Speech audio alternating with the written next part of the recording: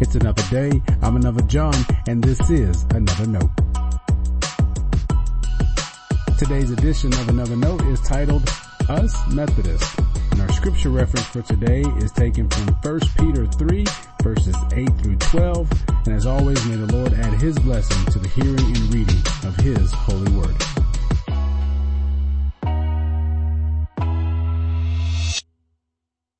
I finally had the chance to watch Harriet last night. It was a good movie chronicling the life and efforts of Harriet Tubman. I recommend you watch it because it is both a reminder of history and an inspiration of faith. Now, many people forget or don't realize the role faith played in Harriet Tubman's life and in the life of so many other world changers.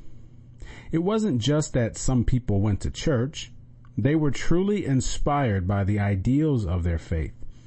Whether it was the notion of freedom or the forgiving of one's enemies, our Christian faith has moved many people through its call to the Jesus way of life.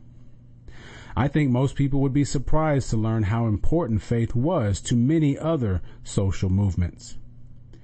This week in our daily devotional, we've talked a lot about church and church ministry. And that's been a theme I have taken from our daily readings. In short, I hold a high view of the church's role in bringing transformation to the world. And that's not just a motto. My life has been transformed, and I've known many, many other people who have been transformed too. Every local church has a strong role to play in that transformation, whether it's in the lives of individuals or as part of larger social movements. I can't listen to what Jesus tells his disciples or read what the early church did and remember a book like Ephesians and not think the Church of God is intended to be something much greater than what it has become used to being. Here's one example. And forgive me if it sounds like I'm ranting. I promise you I'm not. I'm just using my experience as an illustration. As a United Methodist Christian, I hear too often how us Methodists do things. Methodists, I'm told, like potlucks. Now, to be fair, that's not wrong. But do we really think our dinners are any different than our Baptist sisters and brothers? Us Methodists also like to pride ourselves on things like having meetings. Yes, people have long gotten upset if we aren't having meetings. Why? Because it's the Methodist way, apparently. Now, there are several more us Methodist examples I could muster.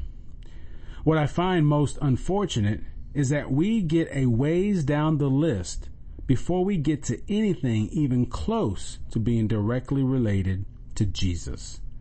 Why is that? I often go back to what John Wesley himself worried about. His concern was that this new movement of God would one day be known as a name and nothing more, other than being a dead sect. In the movie Harriet, Tubman's faith is highlighted. It is a repeated theme. Before I happened to watch the movie, I read several articles about it. And one article made a comment that tugged at me. The comment was Harriet had that Methodist kind of intensity. Did you catch that? There's more that should be said about Harriet's connection to Methodism. On a basic level, however, that says everything to me. What were Methodists known for?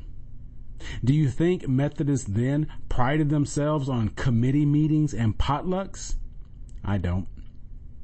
I do think they were in tune with God's Spirit in a way, by and large, we are not. Not that we can't be, we just aren't.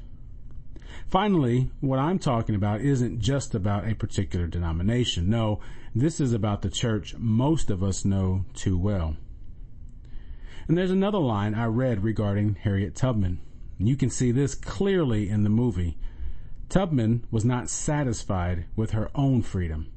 She wanted to make others free too. And isn't that what us Methodists are supposed to be all about? Stay blessed.